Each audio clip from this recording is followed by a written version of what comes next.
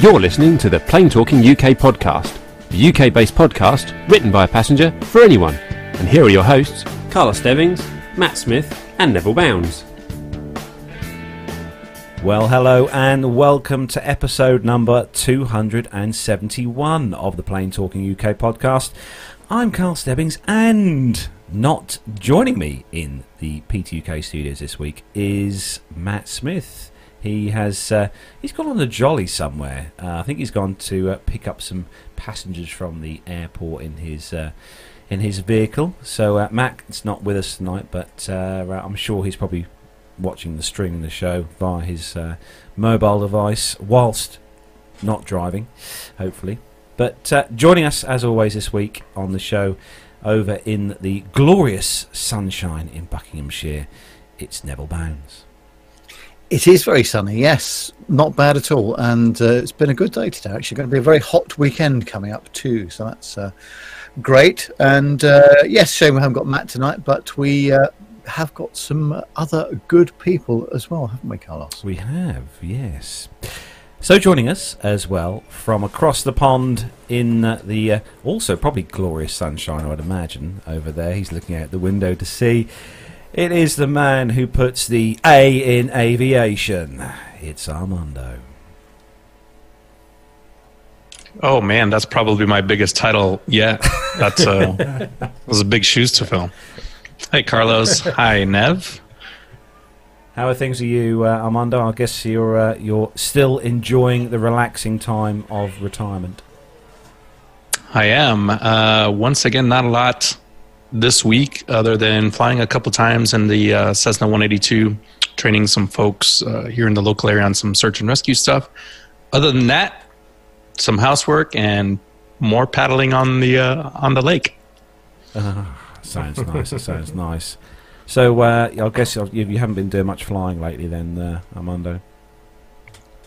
No, just those two quick sort of 1 hour flights, 1 hour and a half, and then. As we talked about last week, tomorrow, very early in the morning, I will be heading out to Reno for the air races. So not a lot of flying next week either, but definitely an aviation-oriented week. So your job as pit boss, that'll be? Yeah, that's it. So each class, Reno has different classes. There's Formula One, there's biplanes. Sport class is the biggest class, which is your sort of general homemade aircraft, home-built aircraft. And then you have the T6 class, which is all T6 Texans, the old radial engine ones, and then all the way up to jets, and Unlimited, which is your, Sea Furies and your P-51s and those 400 to 500 mile per hour airplanes. Sounds right. So I'll be working the sport class, pit boss. Hopefully get some good content from that as well. Looking forward to that. Looking forward to seeing that. So joining me in the studio this week, we have a special guest. He's back on the show. He's had quite an interesting last 6 months of changing jobs and bits and pieces. So welcome back to the show, Stuart O'Neill.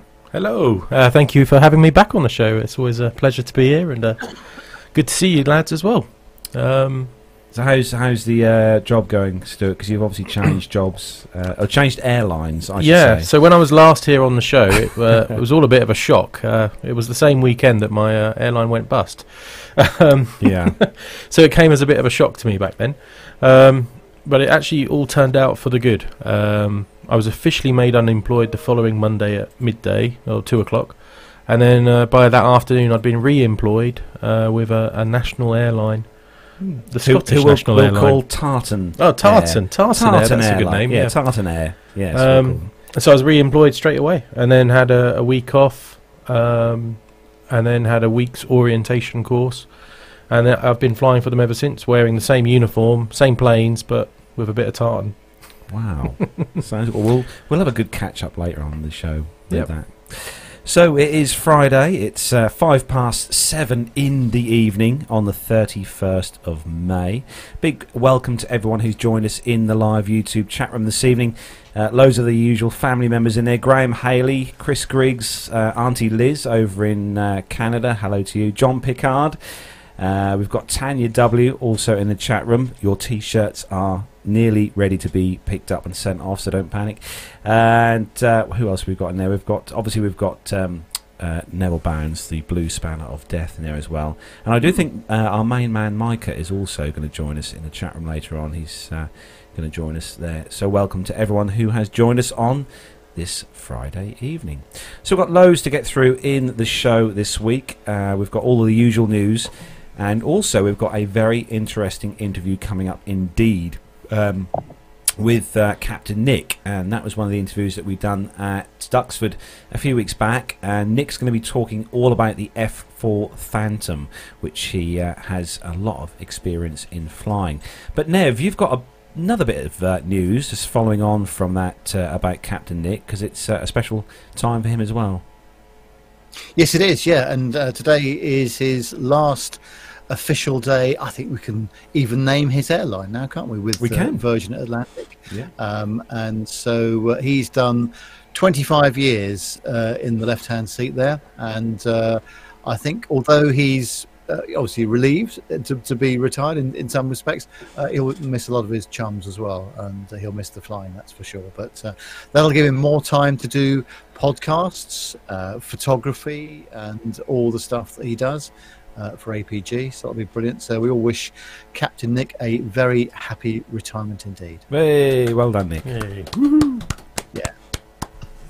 Yeah, it was certainly nice to see Nick a few weeks ago, and joining the festivities. We had a really good time that day. But yes, congratulations to Captain Nick. So moving on, then we are going to start the show then, as we do each week, with our rundown of the weekly news from around the world and the UK. So if you're ready, Nev? Yes, I am. Armando? Ready to go. Stuart? Yeah, let's go. Let's go.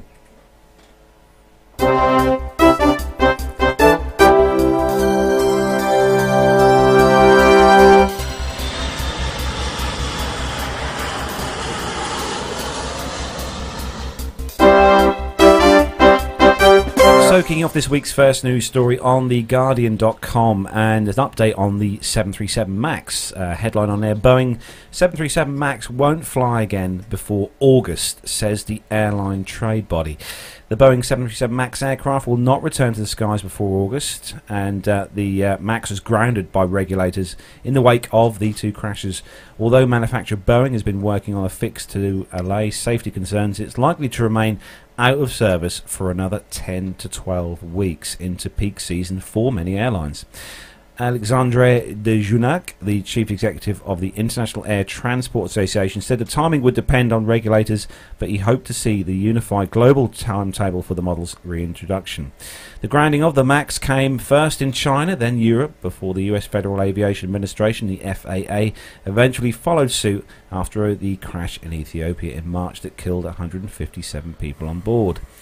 It was the 737 MAX second disaster in 5 months, after 189 people were killed in the Indonesia crash in October. Speaking in Seoul ahead of the association's annual meeting, de Junac said that the airlines were not expecting a return to service within the next 10 to 12 weeks, but it's not in our hands, that's in the hands of the regulators.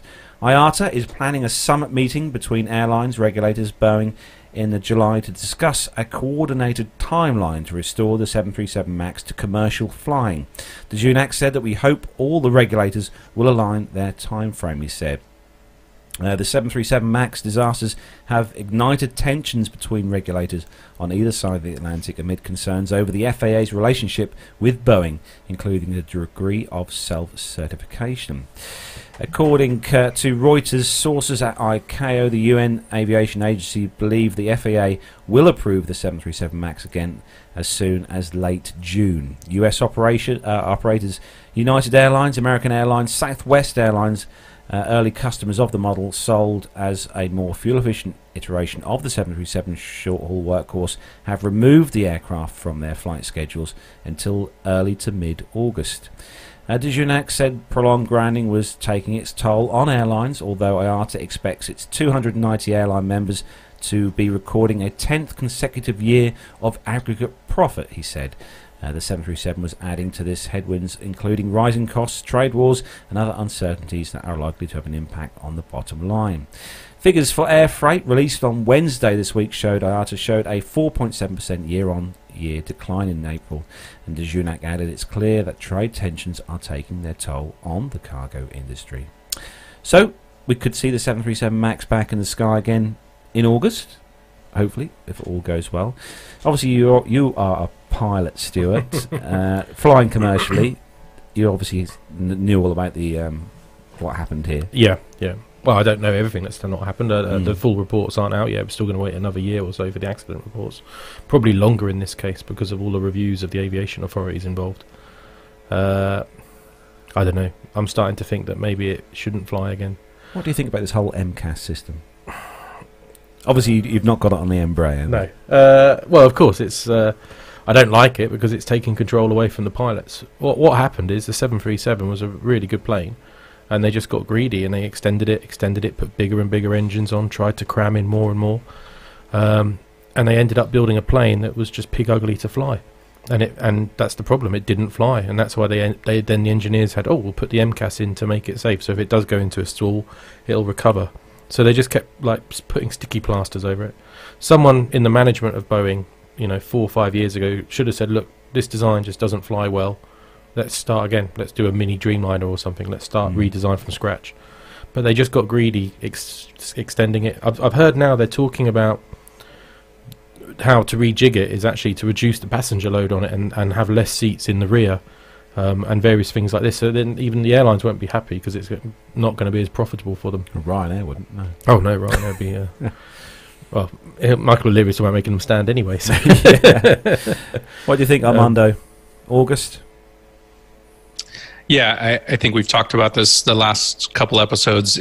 Whatever the solution is, it will be a vetted solution. It'll be probably one that everyone will agree on, like the article says, between all the regulating bodies across the world as well as the airlines, because they have a huge stake in this, obviously, probably the biggest stake other than Boeing.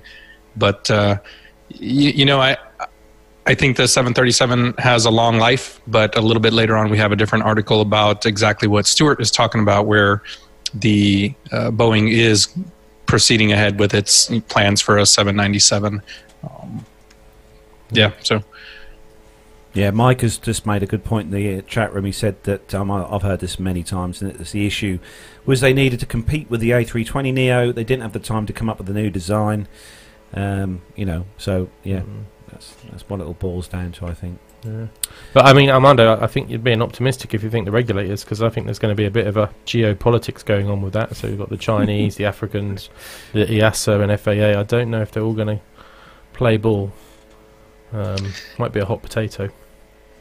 Yeah, I don't know if they'll all play ball, but I think once EASA and the FAA call it good, and then the American Airlines, not American Airlines, but U.S. Airlines and operators like Ryanair, once they start, demonstrating that the airplane is safe, and I think we talked about there's almost 400 of these airframes out there. So I think there was a lot of social media, not bias. Again, I never want to marginalize the effects of two major accidents. Yep. But I think once the media moves on and it's demonstrated that the airplane is safe to fly, then it'll just go on from there, right? The MCAS has gotten a lot of the attention, but as Micah says in the chat room, there was a Swiss cheese model that came together for those accidents to happen, where it was crew training, it was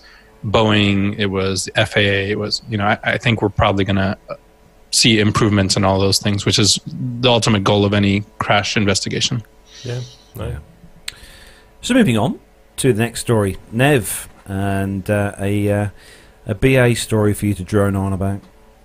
Yes, see what we did there. Well, it's in the on the metro.co.uk, and it says British Airways jet came close to a drone being flown illegally over a car park at Heathrow Airport, shows.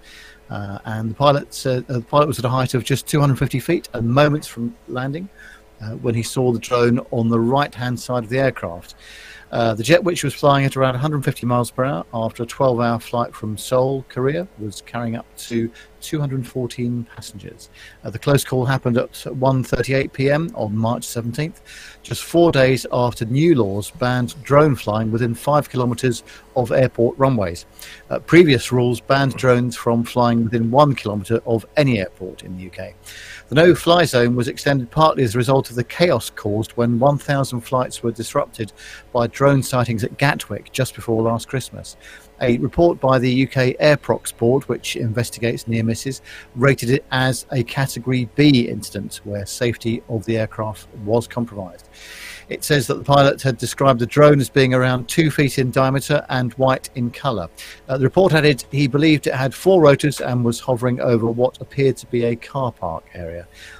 Investigators ruled that the drone had been illegally flown into conflict with a jet in a no-fly zone and was endangering aircraft at Heathrow. The report says the board considered that the pilot's overall account of the incident portrayed a situation where safety had been much reduced below the norm to the extent that safety had not been assured. A BA spokesman said, "We take such matters extremely seriously and our pilot reports incidents so that the authorities can investigate and take appropriate action." Spokesman Heathrow said drones are an increasing issue. In the last few years, we've been investing in technology to detect and defeat them. And of course, my pet peeve for not having the right aircraft on the thing. They must be listening to me on this website because they've got 2 different aircraft. They've got a 747-400 on one picture and a 777 on the other. We'll never know which aircraft it was. So they've hedging their bets there. But, It's probably a Trident. Yes. So here we are again, another drone incident, and there's going to be many more, aren't there? We keep saying this. But they never caught anyone. They never caught anyone or prosecuted anyone. They never do. Once again.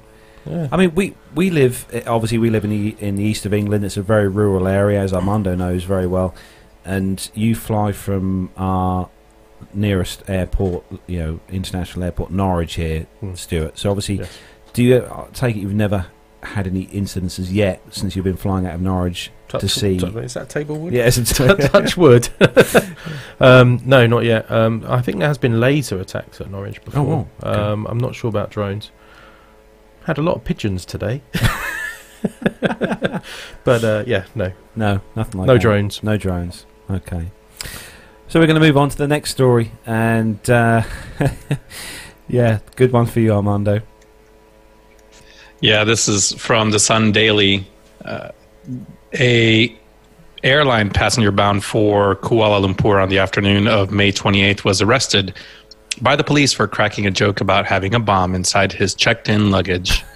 Kuching District Police Chief ACP Awang Ghani, who confirmed the arrest, said the suspect told the joke to an airline staff when he was asked about the contents of his luggage during the check-in. The 28-year-old suspect is currently under arrest to aid in investigations. He added that despite being counterintuitive, the incident should have been taken as a lesson, as joking about bombs at an airport was against the law. The airport is a high-security area, and the joke could cause fear and panic among passengers or ground staff who are within earshot when it was uttered. The case will be investigated under Section 506 of the Penal Code for criminal intimidation, which carries a jail term of up to 7 years or a fine or both. Civil Aviation Offenses Act 1984 for endangering or likely to endanger the safety of an aircraft. And when I was reading this initially, I was thinking, it's now been over 15 years, almost 20 years since we had the 9/11 attacks, and then those few the Christmas Eve bomber, the underwear bomber, the shoe bomber, all these different things. It's now been 15 years or so where I think most people our age remember those things, and it's probably instilled in us not to make any jokes like that. But maybe some young folks don't internalize that quite the same way, and maybe are trying to joke around when it's very much still a very serious threat to aviation. Yeah, not the kind of thing you want to run around an airport, bragging about. No. Having, But I mean, you can say a lot of things, and they can be taken in the wrong light now as a comedy. I can't think of a good example now, but yeah, anything you say, you've got. Like, especially, I've heard all the stories about American security and how careful you've got to be what you say. In the UK, I think they don't mind a joke too much, but yeah, I don't know that TSA, the Transportation Security Administration, is known for their humor. No, but especially when they weren't getting paid earlier this year or last year. Oh yeah, so as we're working without a paycheck and still trying to work with a smile on their face. No, fair enough. Yeah. So I keep imagining Nev going onto a BA flight saying, give me this upgrade, and then when they give him the upgrade, this upgrade's the bomb, or something along those lines. Yes, yeah. No, there's some stupid people around, I have to say, and unfortunately, there are always going to be people that do this sort of thing, and they will never learn, will they? No, you don't joke about that kind of stuff. Not in this times, no. So Stuart. Yeah. Nice little story for you. Technology story, I like it. Harbour Air. Oh, hang on, where is it from? Harbour Air, this one's from cnet.com. Oh, yeah, cnet.com. Courtesy of cnet.com, an interesting story about seaplanes. Harbour Air plans to be the first electric airline, and it will do it with seaplanes.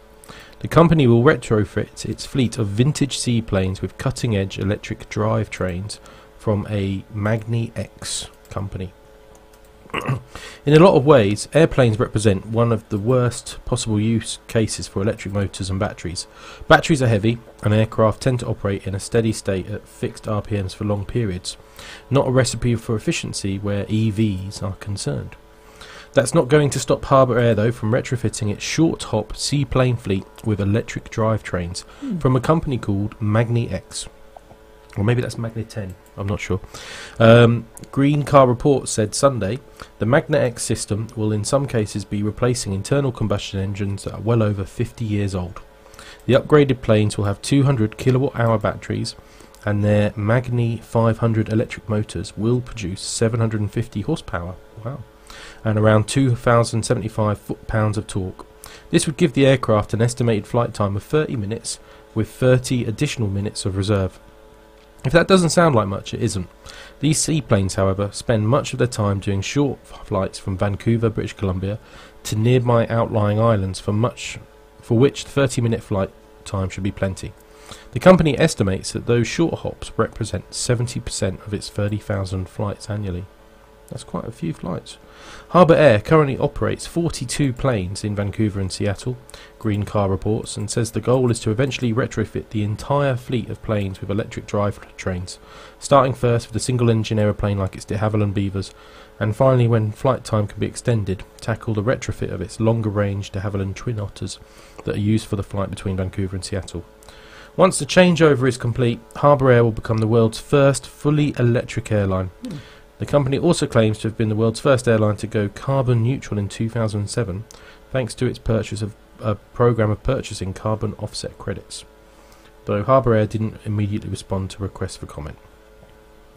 So, interesting times for the Canadians. Obviously, probably quite a shrewd financial manoeuvre by Harbour Air as well. They have got an ageing fleet of aircraft, and this company, Magna X, were probably offering these electric engines at very good cost price. 750 horsepower. The Caravan, same as a Caravan, yeah, the Caravan, I was going to say. That's quite impressive, but I mean, the good thing is, if it's just hopping out to an island, if the engine fails, it's just going to land on the water. I think that's the beauty of it. And 30 minutes, and with a 30-minute reserve, that's enough. If the batteries don't last in a few years, they'll just give them back to Magni X and probably reinstall their overhauled turbine engines. Have you flown a seaplane, Stu? No, I'm afraid I haven't. Not yet. No, not yet. Would love to have a go. It's on the list. But you, Armando? I flew a seaplane once up in New York in the Finger Lakes, and I think that was a 206, Cessna 206. That was a pretty amazing experience. But I like this. I like this Harbour Air, being the first company. It's a good airplane to try it in. I think Beavers and Caravans and Twin Otters, those kinds of airplanes are incredibly tough. So I'm looking forward to see how this works. And I was listening over to APG this week, and they were talking about Mokulele out in Hawaii. Mokulele Airlines is looking at the same thing for some of its seaplanes. Yeah. You wouldn't think you'd have the power with an electric engine to push, something quite that size, or especially the caravan that you fly, Stuart, with. Well, yeah, but the bigger it is, the power's there, and the engines are so small. They're so tiny. I mean, it is just a few magnets, but with enough voltage, it can go at any speed with any torque as well. I know. It's not the same, but I've just been riding my electric bicycle. Yeah, you have an electric bicycle. I have an electric bicycle, and it is incredible. I've been riding it all the time, back and forth to Beccles, flying the parachute planes there on the weekends. I just rode here. I can go. It's normally like a 8-mile trip, and normally it takes an hour to cycle it. But on the electric bike, you can do it in about 40 minutes, and you arrive there. You're not sweaty. You feel fresh, but you're also healthy. But the electric motor in it is phenomenal. Goes up any hill. The future is electric. It needs to be proven. But can you see this in commercial airliners though? Electric bicycles? If you no, pedal. not bicycles. No, yeah. They have the passengers pedal. Yeah. Well, Norway have got grand plans. Have you seen a lot of the developments going on in Norway? So Norway is going electric car by 2020 something, and they've now there's a major flying school over there that is saying their whole new fleet is all going to be electric, and they're commissioning designs in airlines. Very cool. I think once Nev gets his media credentials approved for Aero Expo in Friedrichshafen, there was an entire hangar dedicated to electric driven airplanes, and that was pretty impressive. What I think Siemens and Magnus, is it? Some of the stuff ones. For GA. The future, is here. So the next story is on the simpleflying.com website, and worrying one, this one, especially if you are a passenger at the time. This was United Airlines Boeing 737 engine fire prompts Hawaii emergency landing. So a United Airlines flight travelling from Hawaii was forced to return to Honolulu when a fire broke out in the engine. Flight UA-132 was heading for Majuro, the capital of the Marshall Islands, on Sunday, when flames started shooting out of the engine. The flight landed safely back at Daniel K. Inouye International Airport, and no injuries were reported. There are some things you never hope will never happen to you on an aircraft. Hostage situations, severe turbulence, snakes, but something which would be super scary for any passengers to look out the window and see are flames shooting out of the engine.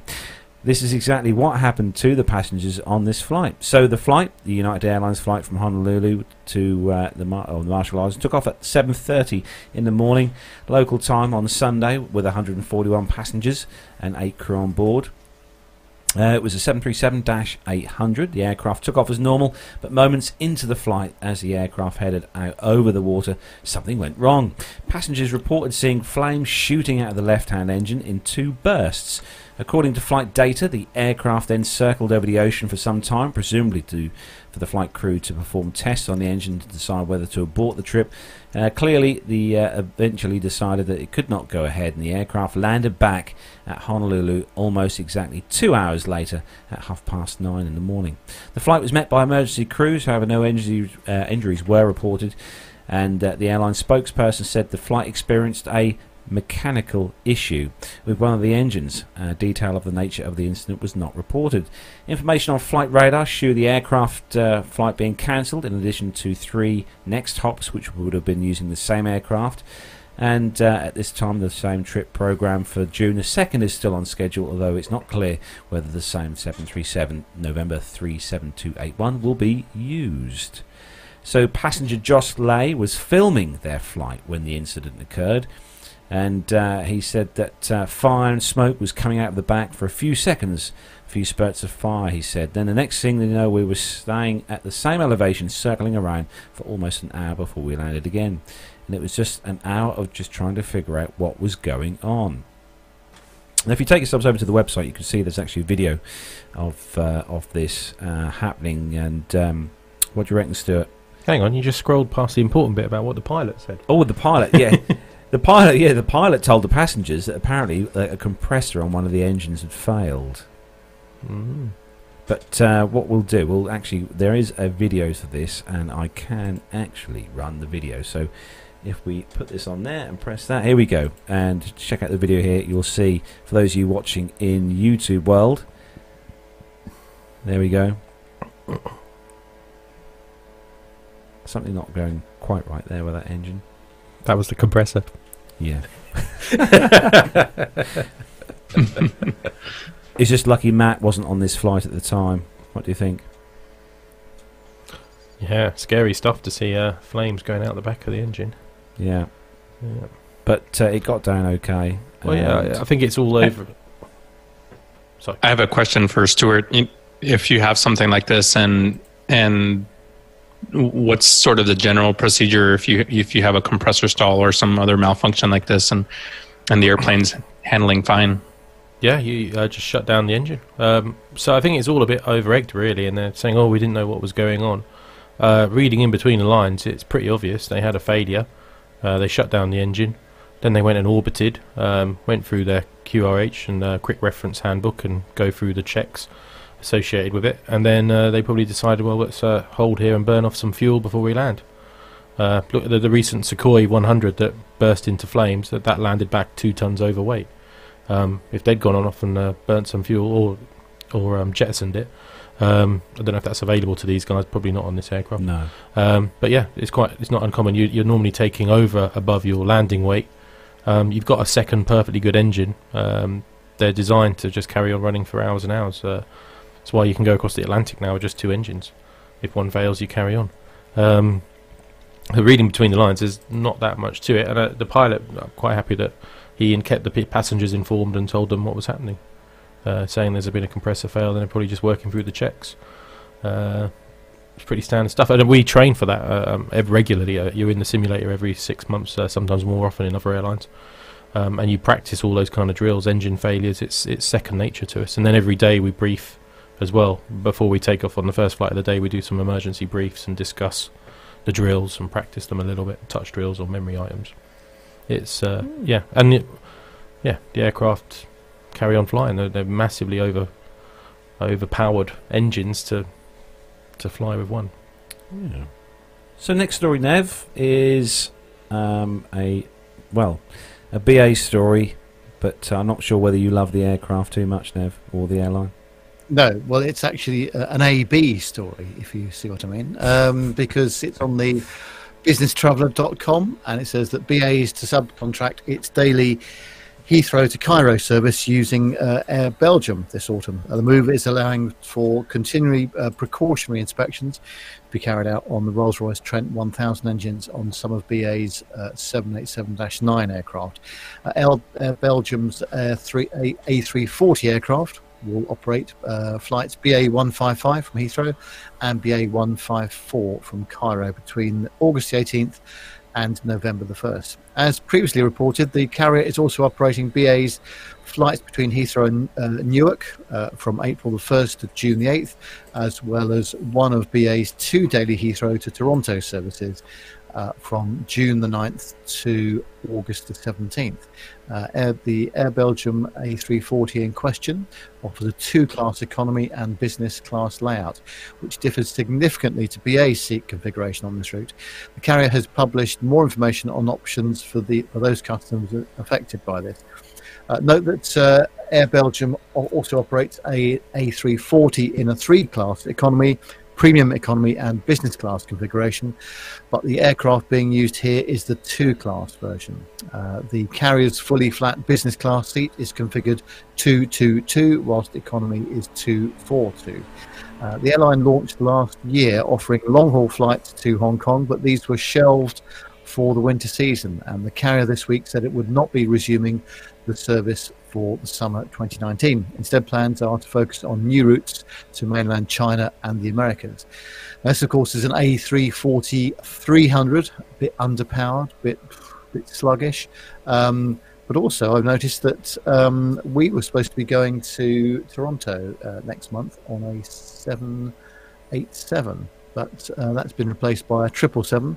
and I'm wondering whether they're going to change it again to either this or to something else. So we'll have to see. So BA are doing a lot of subcontracting. Presumably it's a wet lease, including the crew and all the rest of it, until the Trent 1000 problem is finally solved. Well, I think it's solved. It's just a question of going through all the aircraft for different checks and what have you. Have you heard of these guys, Stu? Yeah, and I've seen that plane parked up quite a few times in Munich. It used to be parked up when they were doing those Chinese routes, but I think they had there was some maintenance issue. It was grounded for ages. I don't know if it had a ramp hit or something. But yeah, the thing is, it's an A340, and it's the older one. It's very inefficient, and I think that's why they pulled that Hong Kong route, because they realised they were never going to pay for the low pay passenger loads they were getting. So they've and the fuel for the 4 hair dryers changed to wet leasing. Yeah, as Nick would say. So moving on to the next story, Armando. Yeah, that's what we were talking about a little bit earlier. This is from airlineratings.com, and Boeing is moving steadily to launch its new mid-size aircraft or 797, although its chief executive Dennis Muilenburg is coy on a launch date. Speaking at an Alliance Bernstein conference, Mr. Muilenburg said that Boeing still intends to decide this year whether to offer its proposed NMA despite the MAX tragedies. According to Flight Global, Muilenburg told the investor conference that our overall broad timeline of that program has not changed. We still see it as a 2025 entry into service type of airplane. The 797 would carry between 200 to 270 passengers and have a 4,000 to 5,000 nautical mile range with twin aisles. Airlines are pressing Boeing to continue work on the 797, with Delta Airlines being a major driver. Insiders tell airlineratings.com that progress has not slowed on the refining of the design and the business case. However, Mr. Muilenburg stressed that the 737 MAX remains Boeing's top priority. It's probably a good thing to say right now. Flight Global said he told the conference that the company has made clear and steady progress towards getting the aircraft back in the skies. Boeing has finished testing an update to the Maneuvering Characteristics Augmentation, or MCAS system, and is in the process of applying for final certification. We are finishing a dialogue with the FAA, working through a series of questions and answers with them. Once that is complete, we'll schedule a certification flight. On the 777X, Muilenburg said that it was on track for its first flight, but also did not specify a date, though insiders tell airlineratings.com that it will be sometime in late June. Let's see, according to Flight Global, in the last 2 weeks, Boeing held 737 MAX-related meetings with customers in Dubai, Europe, Miami, Moscow, Singapore, Shanghai, and Tokyo, while again offering his condolences to the crash victims. Mr. Muilenburg's comments took a more positive tone. We see this as a defining moment for the Boeing company. I am confident that on the backside of this, we will come out even stronger. It has only reinvigorated everything we are doing in driving quality and safety. Getting back to the wide-body aircraft, Muilenburg said that demand for Boeing aircraft remains strong, with airlines estimated to need some 43,000 new aircraft within 20 years. We see a very solid aerospace market. Another significant wide-body replacement wave is coming sometime in the next decade. The 787 and 777X are both well-positioned. Is it just me, or does this 797 look really small? I mean, the picture they've got, here we go, just put that on the screen for those of you guys watching. It's a concept picture, it says on the story, but it's not the largest of aircraft. But it'll probably have bigger windows, like the A200 or something. Just doesn't look very. Perhaps that's just a concept of what the 797 will look like. Perhaps it will be. If it's going to hold that many people, it's going to be a twin aisle aircraft. It's going to be, a bit bigger than the picture I think they've got on there. But I think it's a good move by Boeing to bring out a completely different aircraft. I think something to to move into the gap that the triple set, well, I'd say the 7.5 and the 7.6, because obviously the airlines are starting to phase out a lot of the 7.5s and 7.6s now. Yep. It's whether or not they can afford the development fees for it. It's going to cost a lot. Yes, I think Boeing's bank has probably taken quite a hit over the last few months. But they might just have to. I know you think that. I've still got concerns that maybe the 737 MAX might get shelved and be converted into cargo freighters, and they develop something new. Wouldn't surprise me. So next story, moving on, Stuart, is one especially for you, and this is obviously an aircraft you probably know a little bit about. A little bit. I don't know that much. I haven't flown it. But this is wrong now because it's not Embraer. The title of the article is the Embraer starts assembly of the first E175 E2, and this is from Airway One Aerospace News. This was dated yesterday, but as I understand it, they're now going to be called Boeing Brazil. Ooh. That was the headline news, that it's not Embraer anymore. It's going to be Boeing Brazil. Boeing Brazil. Yeah. The first of the E175 E2 achieved an important stage of production in May at the Embraer factory in Brazil, with the completion of the joining of sections of the fuselage. The first flight of the smallest member of the E2 family is scheduled for the end of this year.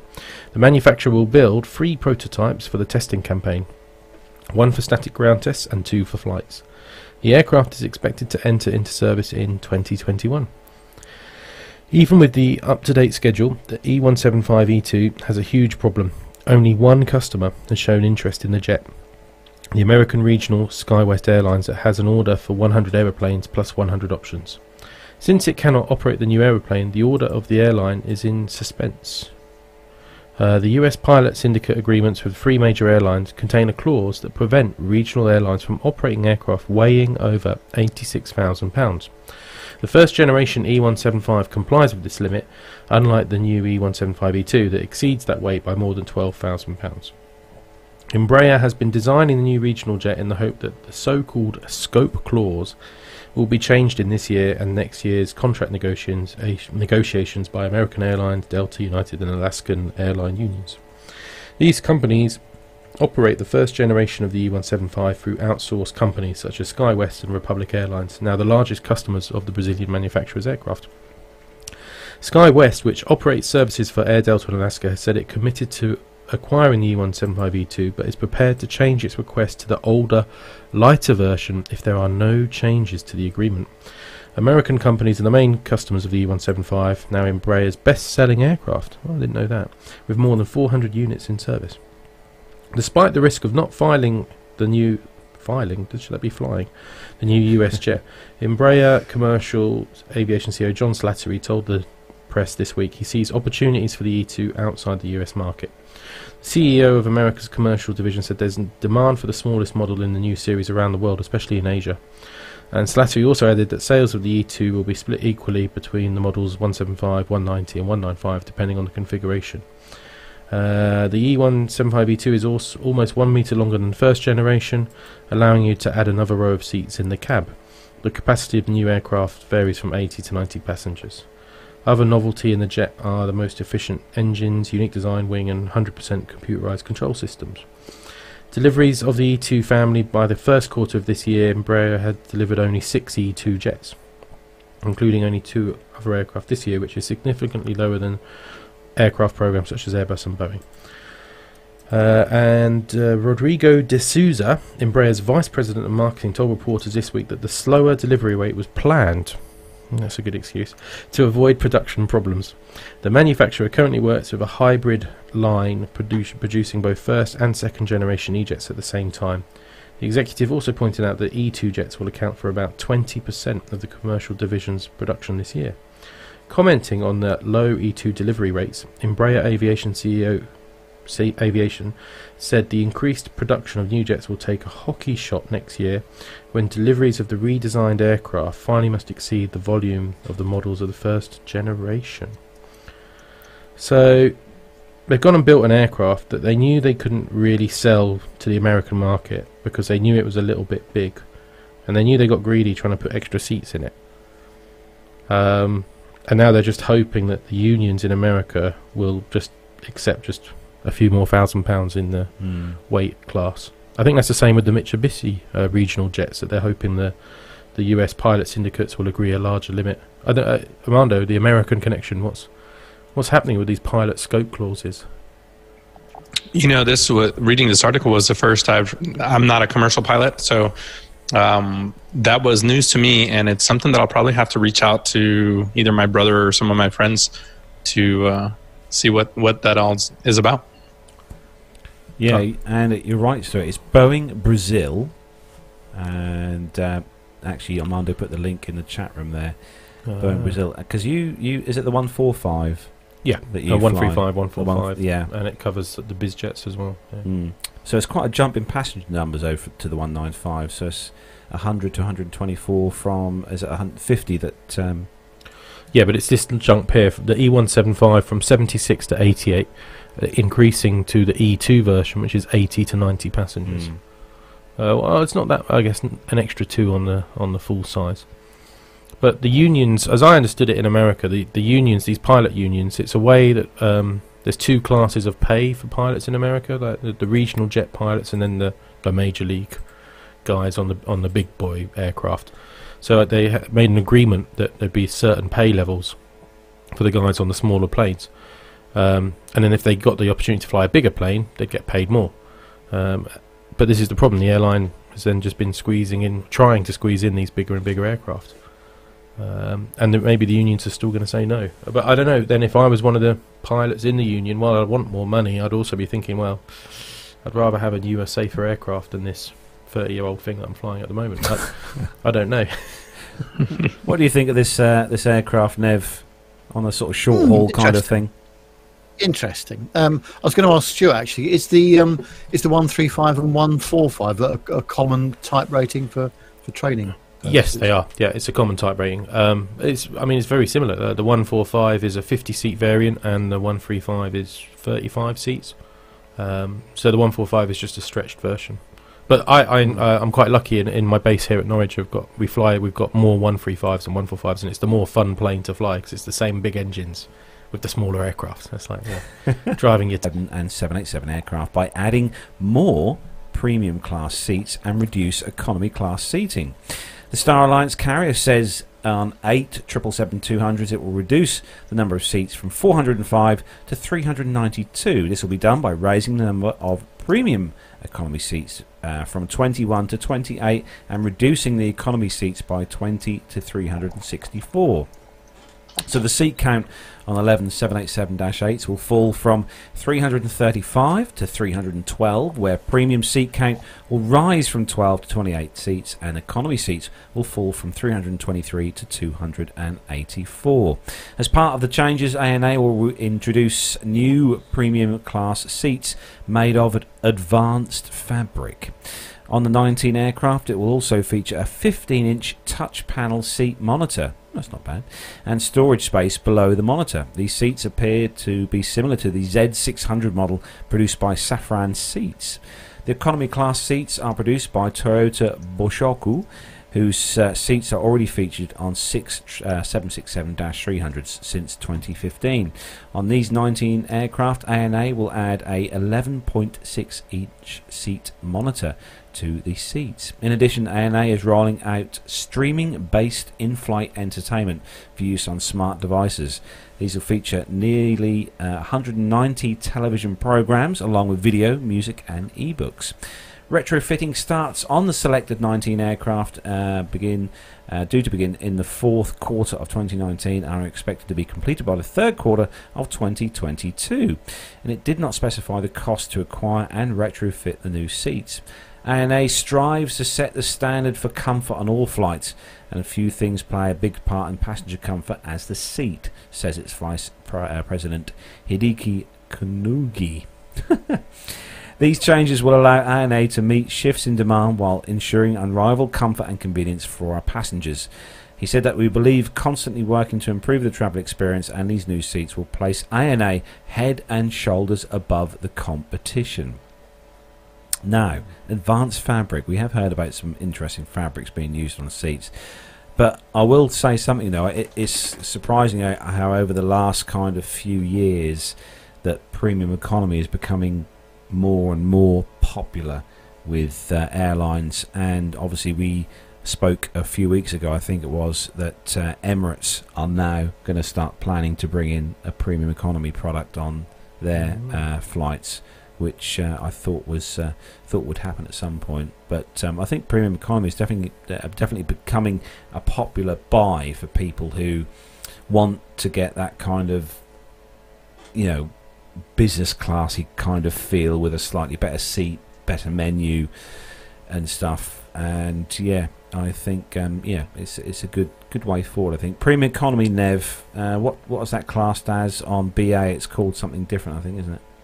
Well, it's World Traveller Plus. That's it. Yeah. If you're on the long haul sectors, and I think premium economy or World Traveller Plus is a good compromise, but it's still it's quite a big hike from the economy fare. But more and more people are prepared to pay it now.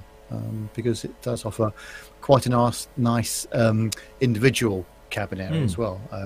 There's usually no more than, 30 seats, something like that. So, pretty nice, actually. Armando, have you tried the premium economy experience on any airlines?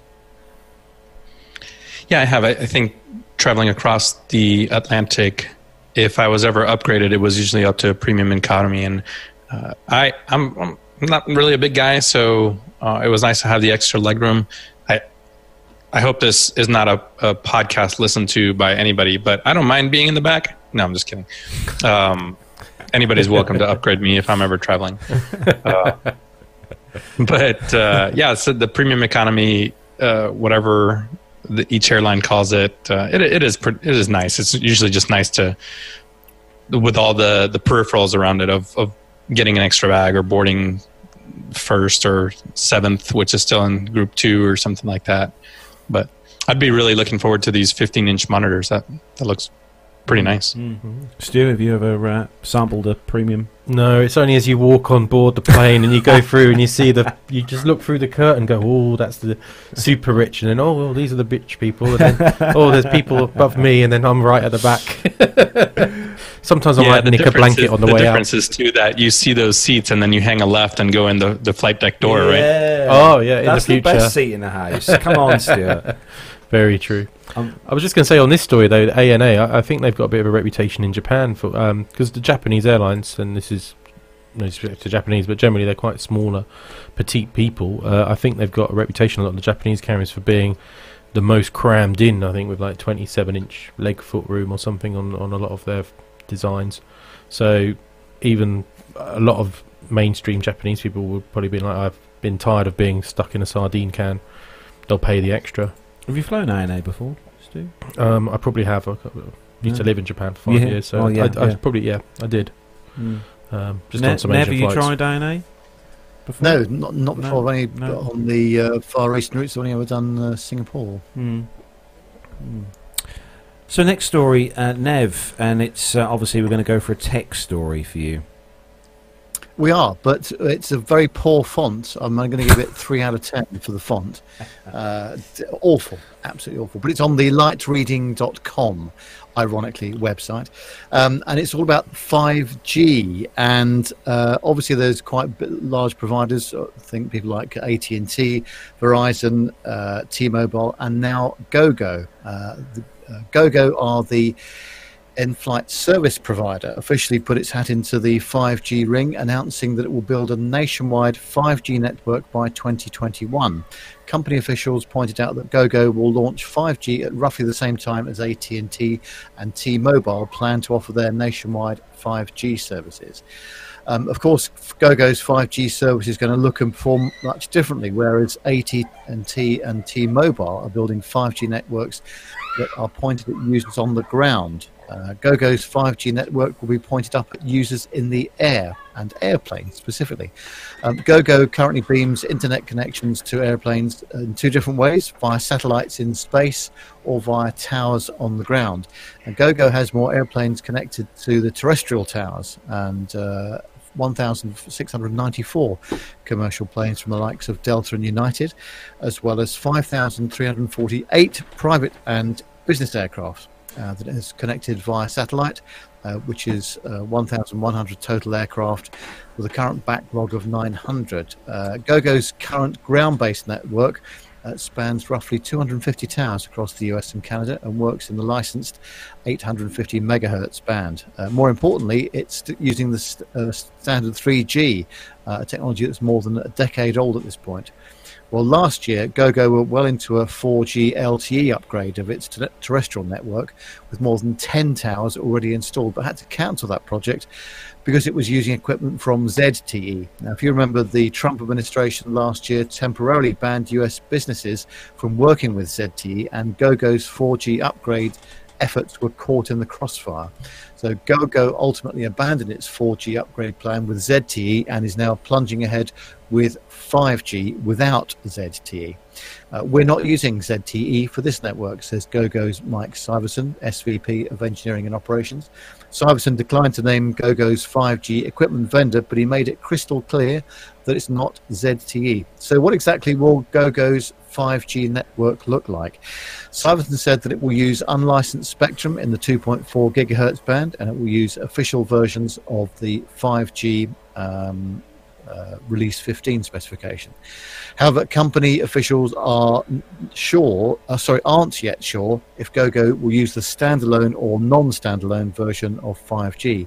Gogo also plans to operate its existing 3G ground-based network whilst constructing and launching its 5G network, likely using most, if not all, of its existing towers. So what can Gogo users expect from the company's new fancy 5G network coming in 2021? Well, company officials says that Gogo's current 3G network provides speeds in the 1 to 10 megabit range, and its forthcoming 5G network will support speeds which are 10 times faster. However, it'll be up to Gogo's individual customers as to whether they want to upgrade their planes to 5G, as each plane will require a new receiver to access Gogo's 5G network. But passengers on those planes won't need any special 5G equipment. Receivers on all of Gogo's planes broadcast internet connections to passengers through Wi-Fi. And how much is that going to cost? Well, here's a surprise. They're not going to tell you at the moment, but I can imagine it will be a premium price, won't it? 5G, because it's been rolled out here in the UK this week, I think, isn't it, Nev? Also, because 5G is not just about higher speeds; it's about much greater levels of connectivity in the home environment, as we've seen in other articles. But yeah, it'll be interesting to see how this whole internet thing on aircraft goes, and obviously 5G gives a lot more bandwidth, and it'll be interesting to see how that works. So, as the IT expert, what different versions of 5G are there? Standalone or non-standalone? Well, it's a good question, and I'm glad you asked me that, Stu, but I'm not fully prepared for that answer. Yeah, as usual, it's a bit like, going back to the good old days of VHS and Betamax, isn't it, really, for video owners? They basically did the same job, but completely incompatible with each other. And, of course, these large networks rely heavily on multiple vendors working together. And, of course, as this article mentions, because there's political stuff going on and there's, trade deals going on or not going on in the case of Mr. Trump, that then starts restricting where these things are rolled out or whether there are high levels of duty on them. So it'll be interesting to see how this eventually works out. Are you that bothered by having Wi-Fi on board, Stu? No, but I'd just be concerned about having new kinds of networks if it's connected to the hardware of the aircraft.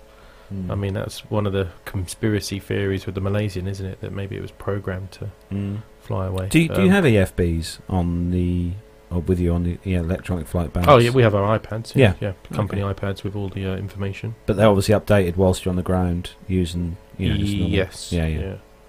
But other airlines have different versions and plug-in jobs on the desktop, in the cockpit that upload. But yeah, I'd be concerned how hardwired it was. That was all. That would be my only concern. So moving on to the next story, Armando, and a bit of spot of trouble in Edinburgh. Yeah, that's from the BBC News. The two planes came within 875 meters of each other at a Scottish airport, an investigation has found. The Air Accidents Investigation Branch, or the AAIB, report found that the landing Boeing 737 was less than 1 kilometer away from a departing Airbus A320 at Edinburgh Airport. The incident in August last year is described by investigators as a loss of separation between the two planes. The AAIB said it had been caused by delays and inexperienced staff. The airport's air navigation service provider has reviewed operations at Edinburgh and taken a number of safety measures to improve procedures and on-the-job training for trainee air traffic controllers. More than 350 people were on both flights and no one was injured as a result of the runway incursion. In its report, the AAIB stated a landing Boeing 737 closed within 875 meters of a departing Airbus A320 when landing at Edinburgh. The airport air traffic control service provider defined this as a runway incursion, as the 737 was over the runway surface when the A320 was still on its takeoff roll. A combination of factors, including brief delays to the departure of the A320 and the speed of the Boeing 737 being higher than normal, led to the reduction in separation before the controllers became aware of the closeness of the aircraft. The trainee controller lacked the experience to resolve the situation in a timely manner, and the supervising on-the-job training instructor judged it safer to let the 737 land than initiate a go-around in proximity to the departing aircraft. The report also noted that the crew of the departing Airbus were unaware of the situation throughout and therefore could not react to it. A spokesman for Edinburgh Airport says, "Safety is absolutely paramount in our operations, priority shared by Air Navigation Solutions, which is the firm that provides air traffic control services at Edinburgh, and we have discussed this incident in depth with them. We are satisfied that the remedial measures put in place are robust and continue to regard safety as the number one priority." I did take a look at the video that accompanies this story from the AAIB, and I am not an air traffic controller by any means, but I could see how, they sort of describe how the instructor air traffic controller was not quick enough to recognize the loss of separation, and then the supervising training controller, I could see how they would want to make that decision on the fly of, okay, well the conditions are terrible. These aircraft are essentially in the same chunk of airspace. However, they are a half mile apart. The Airbus is not going to be able to do anything. If the Boeing has to go around, they're going to have to do a straight ahead go around unless the controller issues an instruction for them to turn essentially over the runway in the middle of their go around. So I could see how sort of off the reservation, not procedural, they would make the decision to go ahead and let that 737 land, even though there was a loss of separation. Stuart, any thoughts? Well, there's a few more things I'd like to ask, really. Well, I'd need to know more about the case. I fly into Edinburgh quite regularly. You do? Very regularly. Sometimes, twice a day. I stopped there. I was there the other weekend. They put me in a hotel there, and we're flying out of there all weekend. It's one runway, and there's quite a lot of options. So, like you said, complex go-round instructions could be given to the guy to turn right, turn left. There isn't really, apart from the city being nearby and some very big bridges, there's not much aviation-wise in close proximity. And maybe on the day, I'd like to know what the winds were on the day, because maybe he was saying about this other aircraft coming in close. Normally they give you instructions to keep 160 knots, keep 140 knots, or come back to your VREF speed at 6 miles. They kind of stagger you in and control your speed on the final. Maybe this trainee guy didn't know what speed his VREF might be and told him to come back to landing speed, but 737 was probably a Ryanair on a mission and with no fuel coming in at full pelt. Maybe only dropped his gear at like 100 metres above. So he was given permission to the one to take off, but maybe the one coming into land hadn't been given proper instructions. And it might not even been the trainee guy. It might have been the controller before, because the controller before might have told him, I'll do 180 knots down to 4 miles, please, because I've got 5 more aircraft in the hold I'm trying to get through quick. So some days I've got to Edinburgh before and we've had to go into the hold because even though it's not that big a airport, you return up at rush hour at 8 o'clock in the morning or 6 o'clock in the evening, and there's a whole lot of international flights all arriving at once. So, yeah, several issues that could be affecting it. I don't. At the end of the day, as well, 875 meters. I don't think it's really that close. It's not that bad. Yeah, I was wondering on a standard IFR day, single runway, is everything I could find was about 3 to 5 miles, depending on the. I was looking at regulations, not the specific operating procedures for Edinburgh, but it's about 3 to 5 miles between aircraft, depending on what surveillance systems are working, right? Yeah. With regards to wake turbulence, it's time separations. But yeah, depending on different radar class, then yeah, there's gap separations. But I'm not an air traffic controller, so I don't know the exact gaps. Adam, where are you? Oh yeah, we need Adam. Well, actually, we've got Graham Haley in the chat room, and he says 160 knots to 4 miles is fine, but there's little unknown inside 4 miles. You get to know roughly what to expect for different aircraft types. Yeah, exactly. So maybe the inexperienced controller wasn't sure what speed the 737 would have been coming in at. I mean, he might have been. It's a wet day, so it looks wet there anyway in the photo. So I would imagine he would have been coming in full flat, but maybe not. He came in faster than he was expecting. But again, he was inexperienced. So. Well, it's good to have you here, Stuart. Anyway, at least. Well, sorry if I made any sense there. No, we're fine. It's great. It's great. At least you fly into this airport regularly. So I mean, if anyone's going to know anything about landing, it's a lovely airport. They're really friendly. Are they? Can't understand them all the time. And they've got these the guidance systems at all the parking bays never work. Is that lights guidance? Yeah, there's light guidance systems that park you onto the terminal. So it's always funny. There's like 20 guys all sitting there waiting for you. They're all staring at you, and only like 5-10 meters away from where you're meant to be parked. It's quite frustrating because we could drive that 5 meters and stop, but no, we need to wait for a guy to quickly come over in his little van with his ping pong bats and just wave us 5 meters in, because all the high tech guidance system just packs up every time. Yeah. Oh, so but yeah, it's a lovely runway, beautiful conditions, lovely and you come in over the water as well. There's a hill, there's an island. I think there's a prison on it. I'm not sure, but there's a beautiful little island that you turn base on. Yeah, we did a visual approach there just a few days ago. It was beautiful, and all the bridges across whatever that famous Scottish river is in Edinburgh. Carlos and Nev. Now that we've got Stuart on for today, and we've got Graham in the chat room, we may be able to get to 52% accuracy, which will put us just ahead of those other guys. Oh, yeah, don't mention that. Well, what else is Graham saying in the chat room? Oh, what's Graham's? Let's have a look and see what Graham's saying in the chat room. So, we've got from...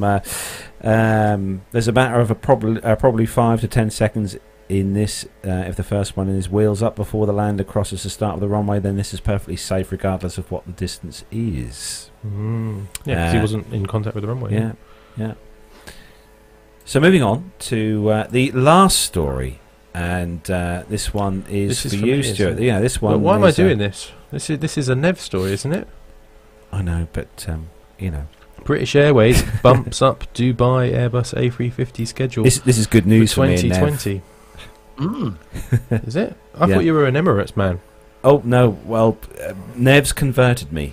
Oh yeah. Okay, British Airways has revealed it intends to boost its previous schedule of A350 1000 XWBs on the Heathrow to Dubai route from March 2020. Oh, and I should just say this comes from simpleflying.com. BA will take receipt of the new type in July this year. As we previously shared, the A350 will be flown between Madrid and Heathrow during the summer of 2019, and this will enable the crews to become familiar with the new cabin layout. Thereafter, the A350's Dubai selling date of 8th of October indicates the airline's plans to be up and running with long-haul Heathrow to Dubai flights in the latter part of this year. Woohoo! The latest revision suggests BA is confident that the new fleet additions will prove popular with customers. A Heathrow to Toronto route is also being touted from the 1st of October. BA says a further 3 A350s will augment the fleet during this time, and 2 Boeing 777 aircraft will be modified to match the A350's cabin config. A350, the first commercial flight of the A350 took place in 2015. The innovative fuselage provides passengers with great comfort, a higher cabin pressure and more natural humidity. The design also commands a lower maintenance cost. That's what the operators love. British Airways promises the interior of the A350 will instill passengers with a feeling of well-being, space and calm due to its reduced noise levels, high ceilings and ambient lighting. Over the next 5 years, the flag carrier says it plans to take delivery of 72 new aircraft, including the A350-1000, Boeing 787, A320 and A320neo. The fleet additions will be assigned to both short and long-haul routes. There's some more information about replacing aircraft. But Qatar Airways tops the chart of airlines with the highest number of A350s in service. The country's flag carrier has 37 aircraft of type in service. Free class cabin. Oh, and there's all these pictures of those nice seats that we just walk by. Club World, Traveller Plus and World Traveller.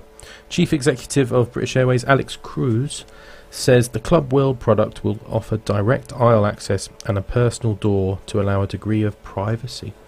The double seats in the centre of the cabin also feature a divide which can be slid open or shut to suit the occasion. And the configuration includes 56 seats of Traveller Plus. Traveller Plus customers are treated to a luxurious bedding. Restaurant-style catering courtesy of Austrian company Dough & Co. Enhanced connectivity and new lounges. Lastly, there are 219 World Traveller Economy seats to the aft, which is where we'll be sitting. The seats are expected to be arranged in a free config. Passengers seated here will have access to high-speed Wi-Fi and in-flight entertainment, complimentary drinks and a 4-course meal. Wow. A ticket for the A350 also includes a generous baggage allowance. The airline, which is 100 years old on the 25th of August this year, says it will roll out the new suites in a staged and deliberate phasing, designed to minimise disruption to customers. So yeah, they're going to Dubai. I wonder how much the actual creation of Emirates has created this as a business case for them. So the amount of expats and foreigners now travelling to Dubai in general, because of the success of Emirates and the like, has made BA take up the route as well. Yeah, because Emirates offer a really good package, even in economy. But I know their business class and their first class packages very nice. I've seen been up close and personal with the first class suite on board their 777 a few years ago at the air show, and it is, really high end kind of stuff. But we've seen on the show some of these new suites and the new seats and stuff that BA are putting into their aircraft. I think it's safe to say, Nev, I think BA are definitely upping their game when it comes to interiors. Well, they've had to, really, and you could say that they've been a bit late to the party here because they've been waiting for these new aircraft for some time, and as you said, the Middle Eastern carriers are streets ahead of them, even in the economy sections, so they've had to do something big here. So I'm hoping that despite what our current ticket says, we might actually get on one of these in one direction to the Dubai Air Show or coming back, don't know yet. Currently I think we're booked on a 744. It did say A350-1000 a few weeks ago, and they changed it again. But maybe they'll change it back. We'll have to. I certainly hope so. If they train up enough crew, I mean, that's it. They talk about it's for the cabin crew here, flying to Madrid and back, but really that'll be for crew orientation, flight crew. So they're all signed off on the aircraft. Then once they've done enough sectors, then they'll be able to do the other routes. Yeah, invite me and Nev on. Yeah.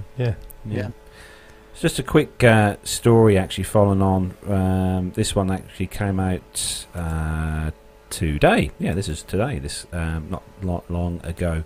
Regarding BA, actually, Nev, good news for domestic flights because BA are going to start to use 747s on domestic flights from August, Nev. So they're going to use the 747s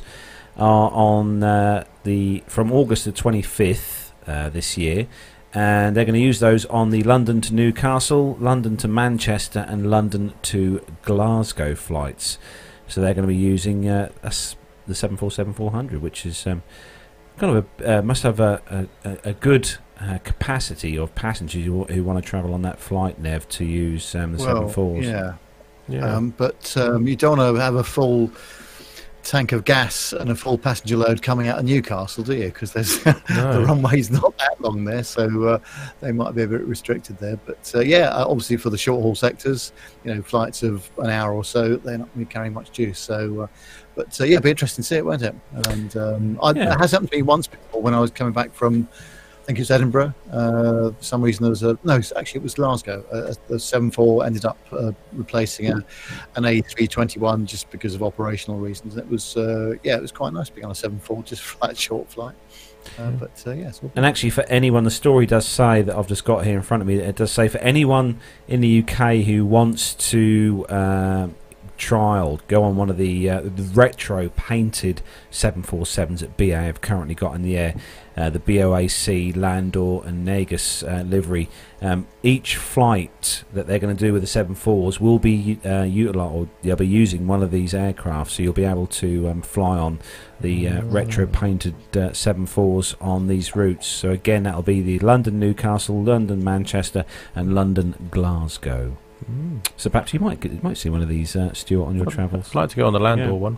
I'm wondering if it's to do a promotion as well to connect people to Heathrow and onwards Airways flights. Possibly. BA flights, maybe a connection with that as well. So that is where we bring the commercial news segment to a close this week, and we're going to hand things over to Nev to introduce the next part of the show. Thank you very much, Carlos. Yes, do you remember a few weeks ago we were over at Duxford here in the UK for a very special listener meetup, which was brilliant. The weather was fantastic. Some of us got a little bit sunburnt as well due to operational difficulties, but we'll just gloss over that. But we had some great times there, and whilst we were there, we recorded some interviews, and one of the newest additions at Duxford is the American hangar, and it is extremely impressive. And one of the aircraft in there is the American F4 Phantom. So who better than to talk us through this aircraft? It was Captain Nick, and Matt spoke to him.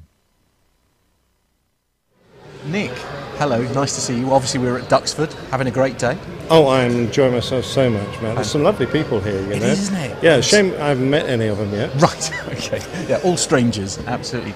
We're standing next to, you were saying actually this is the Navy variant. Yeah, that's right. This is the Navy F4, because we're in the American hangar. That's right, we don't mind that though, do we? Well, no, an F4 is an F4, and it's very similar to the British F4s, to be truthful. It was the F4 that had most similarity. Had American engines in it, J79s, which we would have loved, but when our government decided to buy the F4, they said, well, we want a major British component put into these F4s because we're buying your American airplane. And the only thing they could think of was to put a Rolls-Royce engine in there, as opposed to the American engine. The only engine they could think of to put in was a Rolls-Royce Spey. Now, the Spey was an airliner engine. It wasn't really built for fighters. And it was a big, fat engine, and when they put it in there, it made a big, fat Phantom, sadly. It also really had problems having a reheat fitted, and not many civil airliners had reheats. Can you think of one? No. Nev can. Nev's nodding his head. Go on, on, Nev. The Concorde, of course. The Concorde, of course. Oh, no, really? I know, all right. I never said I was any good at this. So the Concorde was the only civil airliner, apart from Western. There were some Russian ones, of course, that had reheat. But so, big problems fitting reheat to a civil engine. So when they first tried it, it kept blowing the engine out, or it kept surging the engine, and they decided that the only way this reheat was going to work was if they made it light very slowly. Now, 5 seconds may not seem a long time to you, but in the military world, when you need that extra thrust, 5 seconds is a huge amount of time. And that's how long it took us to light the reheats in the British Phantoms, because of the fact that we had these big fat American engines in there. So you'd rock the throttles outboard and you'd smash them forward to get reheats, and then you watch the nozzles, and the first thing they did was open a bit, which reduced your thrust even more, and then they go to quarter, half, and then they'd finally light to full power, and you get the real whoomph as you were pushed back in your seat, and the reheat's light. But that's a long time to wait for that extra thrust, so that was a disadvantage. So what sort of speed were you able to get out of? So let's go with the American variant here. This variant was truly Mach 2 capable, and its maximum airspeed would have been around 600 knots, somewhere around there. And how would that compare with the English variant? We had the same statistics, but in reality, when you do your cutaway shot, you'll notice that this has a nice slim fuselage. From the intakes, the fuselage slims down and then fattens out towards the end, and that's called area rule. And the idea is to keep the cross-sectional area of the aircraft resembling an ogival body. Basically 2 bullets, one attached to another. It goes from a point to a fat bit to a point, and that's an extremely efficient shape for supersonic speed. When we put our big fat engines in, no longer did it have this Coke bottle effect, this wasting in the middle. It was fat in the middle, so it went pointy, fat, pointy, which wasn't very good. So we could never get Mach 2 out of our aircraft. It was not as efficient. 1.8 was about the fastest I ever got one of our Phantoms to. So what environment would you tend to be using these particular aircraft for? What was their main tactical purpose? When we got them, they were a true multi-combat aircraft, a multi-role combat aircraft. We used them in Germany doing ground attack. We used them for photo reconnaissance. We used them off our carriers in the naval version, and we used them in air defense as well. They had all that capability. It was really quite a remarkable airplane. So it could bomb things. It had pretty impressive guns. It had lots of missiles, so it could do a multitude of roles, all of which it did very well indeed for the period. So is this particular aircraft, was this what you predominantly flew when you were in the Air Force? Yeah, I spent more or less 10 years at Lucas, 6 of which I would have been flying this. I got over 1,000 hours sitting in the cockpit there, which doesn't seem a lot in civil flying, but in military flying, 1,000 hours gives you a lot of piles. Yeah. Right, okay. Paying for that now then. Yeah. How long would each mission usually last? Well, with a normal tank of gas, so we had 2 tanks, wing tanks, we call Sergeant Fletchers, and a full fuselage. We'd do about an hour and a half mission. If you were doing combat, it would be well less than an hour. And that included transit, so you go 20-minute transit, fight for 20 minutes, 20-minute transit home. So you could eat up your fuel pretty quickly. If you put the maximum fuel load on it, so 3 big external tanks, full internals, you could empty the aircraft in 20 minutes total. Wow. So that's, in full reheat, that's how fast the fuel pipes are like this big. And that's what was necessary to feed the engines, to keep that round of thrust going, so you could empty it very quickly. But commonly, we wouldn't waste our amount of fuel that quickly. We'd do 2-hour missions. If we had 3-bagger, 3 tanks on, it would be a 2.5-hour mission. If we were on QRA with a tanker supporting us so we could go back to and refuel whenever we wanted, I've done 6.5, 7-hour missions. And on long transit, same thing. So we could fly non-stop from North Scotland to Cyprus, so long as we had tankers there to support us. And we would regularly take the aircraft across the Atlantic.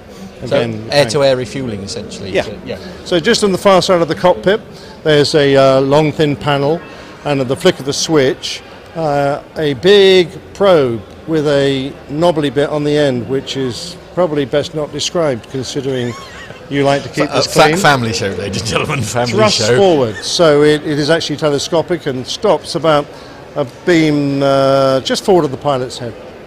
And that was our air-to-air refueling probe. And then we'd come up behind a tanker who would be trailing a long hose with a basket on the end, and we would line up, try not to watch the basket, because that led to trouble. You would line up on markings underneath the fuselage, wait for the lights to change, because it was all done, if you could, without radio, on a sequence of coloured lights on the back of the tanker. And you close up, come to a waiting position, and then walk forward at a walking pace, which sounds very odd when you're doing several hundred miles an hour, but literally you close on the tanker at a walking pace and fly up the line at the hose and hopefully the basket would be taken aside by the bow wave of the aircraft to just the right spot to nestle under the end of your probe, and you'd make contact, continue to push up, and all the valves would then turn in the Hoodoo, the pod that the hose came from, and the tanker guy would start giving you fuel, and within a few minutes he'd have topped you up, and you could withdraw and disappear off and go and do some more fighting. So if you're flying from Scotland to Cyprus, as you were saying, how many times do you need to refuel during that flight? Yeah, about 4 probably. So we go from Scotland to just around the English Channel. The French never liked us refueling over France. I don't know what it is about the French, but we had to refuel just before we entered French airspace. Then we were a bit desperate when we came out the other side of France and hit the Mediterranean, but we'd have a bracket straight after that. And by that time, the first tankers would have been drier fuel. They couldn't have given us any more, because we're normally in quite a big formation, and lots of us are doing this, which has a certain amount of peer pressure, because everybody's watching you try and make your contacts, and every time you miss, scores are taken.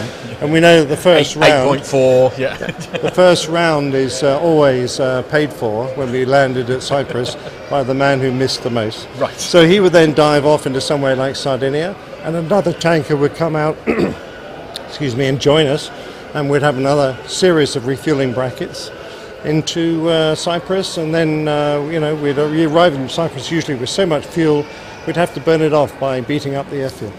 So whose responsibility is it, essentially? Is it the tanker stays where it is and you go to the tanker, or is it a little bit of both in regards to hooking up to take on fuel? Yeah, there was a series of different types of joins. Generally speaking, the fighters like to do it because our life... More agile. Yeah, and our lives were spent doing intercepts. So the navigator would control the intercept and roll you out at about half a mile behind the tanker. You just close up that last bit. But if we had an unserviceable radar or couldn't turn, then the tanker could do his own thing. But it took a lot of setting up, and they weren't very practiced at it. So, you talk about this aircraft with a lot of love. Most certainly, yeah, absolutely. It was a real warhorse, and I think a very impressive and terrifying airplane, quite honestly. But I spent a lot of time flying it, so yeah, I've got a great love for it. Thanks, Nick. Pleasure. He's gone off for his lunch. He's gone off for your lunch. Hello. Oh dear. What an awesome story. I'll tell you what, Nick has got. He's got more stories than that. He's like the walking Wikipedia, Encyclopedia Britannica of military stuff. Is Nick. But I think Micah made a comment actually in was it in the chat room just a minute ago, saying that there we go. That's the military segment done. Yeah, right. I didn't get the memo. I don't know if I can follow Nick. What do you think of that, Nev? A fantastic piece of videography there by you. Oh, I just pointed the camera. That was the easy bit. But no, it's great, wasn't it? And Nick's encyclopedic knowledge, obviously he knows the aircraft extremely well, but it was absolutely great to hear him talking so passionately as he does about it. So it was great. And I did notice, actually, you won't have seen that from that shot, there's a sort of another group of people sort of turned up behind us thinking, who's that? Who was they interviewing? Is he an important chap? Obviously he's not. He's very important. But that was great. So it's always good to go around an aircraft museum with Captain Nick in tow. All we need to do now, really, is find a museum that houses an A340 or A330, let's just say, and get Nick there to talk about that. Armando's smiling. Actually, while you're there, Armando, we're going to hand things over to you to introduce the military aviation segment. Yeah, like I said, I don't know if I can follow Nick on anything military. That was pretty good, and I love hearing his experience, his firsthand experience, especially when it comes to drinking games and saying, "Hey, if you missed the plug on the first time, you're buying rounds at the bar." But all that being said, yeah, we have a couple military stories. We'll go through them fairly quick, and if you guys are ready, I'm ready. We'll go ahead and do it. Yeah, ready. Go.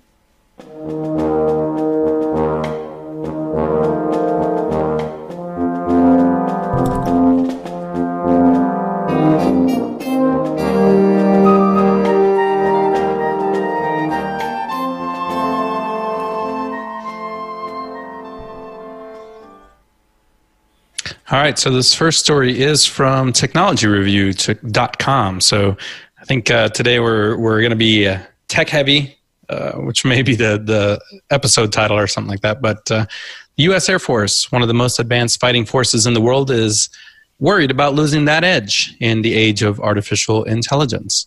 To address that, it recently announced a collaboration with the Massachusetts Institute of Technology, or MIT, that will focus on developing and harnessing AI. The Air Force Artificial Intelligence Accelerator will focus on the uses of AI for the public good, meaning applications relevant to the humanitarian work done by the Air Force and not directly connected to the development of weapons. That caveat might be key in preventing a backlash from students and the community, although that's far from certain. The Air Force already funds a huge amount of research and development. It has contracts or agreements with over 10,000 different entities. It spends $2.5 billion US a year on basic and early stage research and $25 billion on research and development of applied technologies. The new relationship with MIT will see the Air Force contribute $15 million a year to do cooperative research. 11 Air Force members will work along MIT professors and students on a range of projects.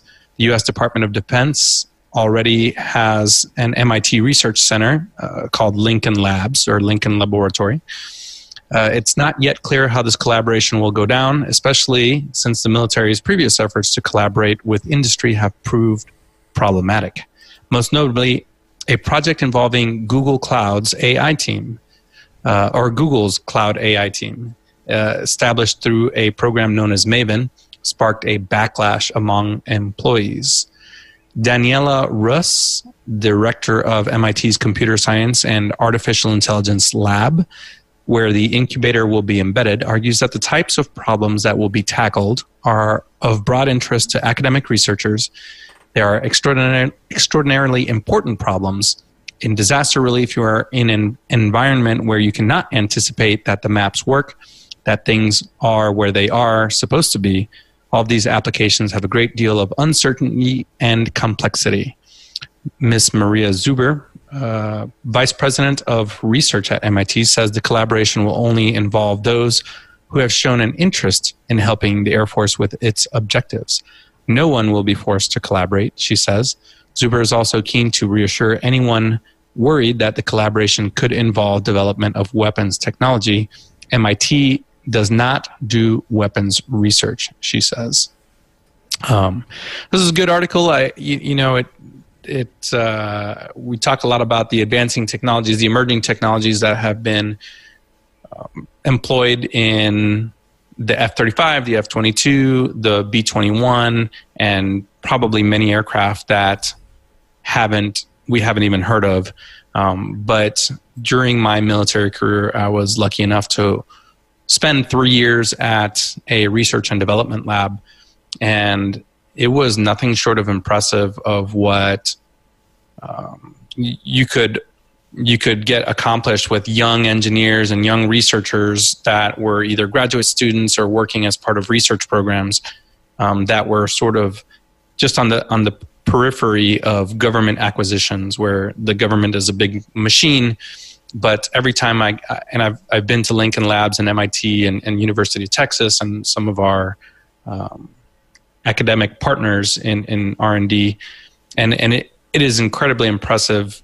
And I don't know that a lot of people know that's a great way for us to maintain that technological edge over our adversaries, is to include the civilian sector and academia in that. So very cool story, and I'm looking forward to seeing what evolves out of this. I think we'll all agree that the youngsters today, the younger generation, are incredibly tech savvy. The young kids nowadays have iPads, tablet devices, stuff like that from a young age, and it's good when they're like the US Air Force is kind of they're kind of using, I suppose, that whole kind of younger generation being very tech savvy to develop things for themselves like this, which I think is really good. I don't think it matters what kind of tech. Oh, sorry. Carry on. No, it's okay. Don't listen to me. Just turn my microphone off. You didn't want to hear what I had to say. Go ahead, Stuart. No, I was just going to say, it doesn't really matter what technology it is. MIT say that any technology out of any university, if there's a military aspect to it, it will be used. It doesn't really, you can't really stop that. So they can't kind of, like the Google thing saying when they found out they were making software for shooting droids or something. That's any technology can be applied in a military sense. So you can't really stop it. So they shouldn't use it as an excuse not to progress technology. Just earlier we were talking about the 5G article, and obviously there's going to be interactive systems in any military aircraft, and they're using a lot of the same technologies that to push data to a satellite or to another station. And who better to develop or at least inspire that data or that technology than the people that are working on it for the private sector. And a lot of the stuff gets published in academic journals where the Air Force won't say, hey, solve this entire problem set. It will just offer up a portion of it to an academic partner and say, hey, we've got this one widget that we can't get just right, or we don't even know where to start. And you're talking about some baseline, some base algorithms that will take years for somebody like MIT to develop, and you may offer that problem set up to different academic partners and see which one comes up with the best solution for your applications. But the academic partner never sees the end result, but they get to keep all the intellectual rights to the research that they conducted. So it's a really unique relationship between the government and academia, and I don't know that a lot of people know about it, and it's a great relationship. Is it the same in the industry you're in, Nev, with audiovisual stuff, that a lot of younger people are now kind of coming into that kind of industry? Yeah, it's quite difficult to attract them, because if they come straight out of university with media degrees and that kind of stuff, they can go and get quite well paid jobs in London or any of the bigger cities in the UK. But we're always trying to attract new people, and it is quite difficult because you've kind of got to start at the bottom, really. But with the people that are leaving school and leaving university or college, obviously they are extremely tax savvy, so they have to be using the same sort of gear that they're used to. But we there's a lot of programs and mentoring programs going on around the world at the moment in our industry, trying to find new talent, because old guys like me keep getting recycled, and that's never a good thing, is it? Let's be honest. So moving on to the next story, and as we said, this is an incredibly tech-heavy show this week. Yeah, we definitely need that the tag for the show this week, Armando. F-35, this is on popularmechanics.com. F-35 fighter pilots might soon fly with robotic wingmen. So one fighter jet could control many unmanned jets, changing the face of aerial warfare forever. The US Air Force is investigating how to control unmanned drones from its latest fighter jets. The F-35A Joint Strike Fighter and the F-15EX. The unmanned fighters would act as wingmen to manned fighters, scanning the skies for aerial threats, and the program would also capitalise on the Air Force's Skyborg artificial intelligence system and a new XQ-58A Valkyrie drone. Under the concept, future versions of the F-35A Joint Strike Fighter and F-15EX Eagle would be equipped with the hardware and software to control multiple semi-autonomous drones. The drones would accompany manned fighters into combat, flying ahead of them with their radar switched on to detect enemy planes. And meanwhile, the manned mothership fighter would operate with its radar turned off, making it harder to detect.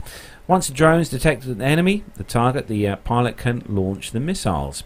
The robotic wingmen in the Air Force's scenario are XQ-58A Valkyrie unmanned drones built by Kratos Defense and outfitted with the Air Force's Skyborg artificial intelligence system. Skyborg is being designed to act either as a robotic co-pilot assisting a human pilot in operating his aircraft, or as a system to control a drone like the XQ-58 in combat.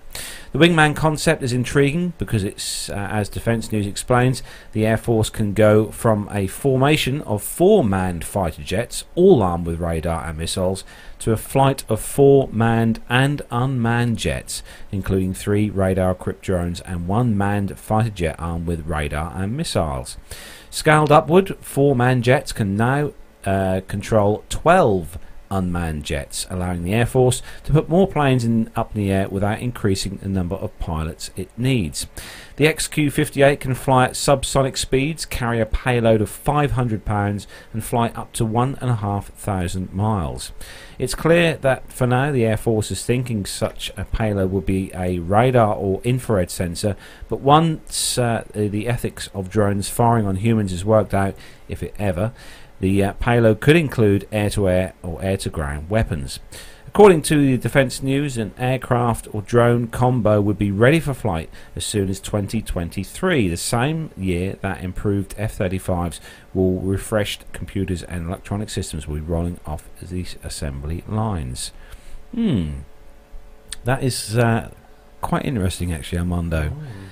I suppose it, as a safety aspect, not having so many pilots in the skies flying, I suppose, is good to, in case anything does go wrong. But isn't this doing pilots out of the job?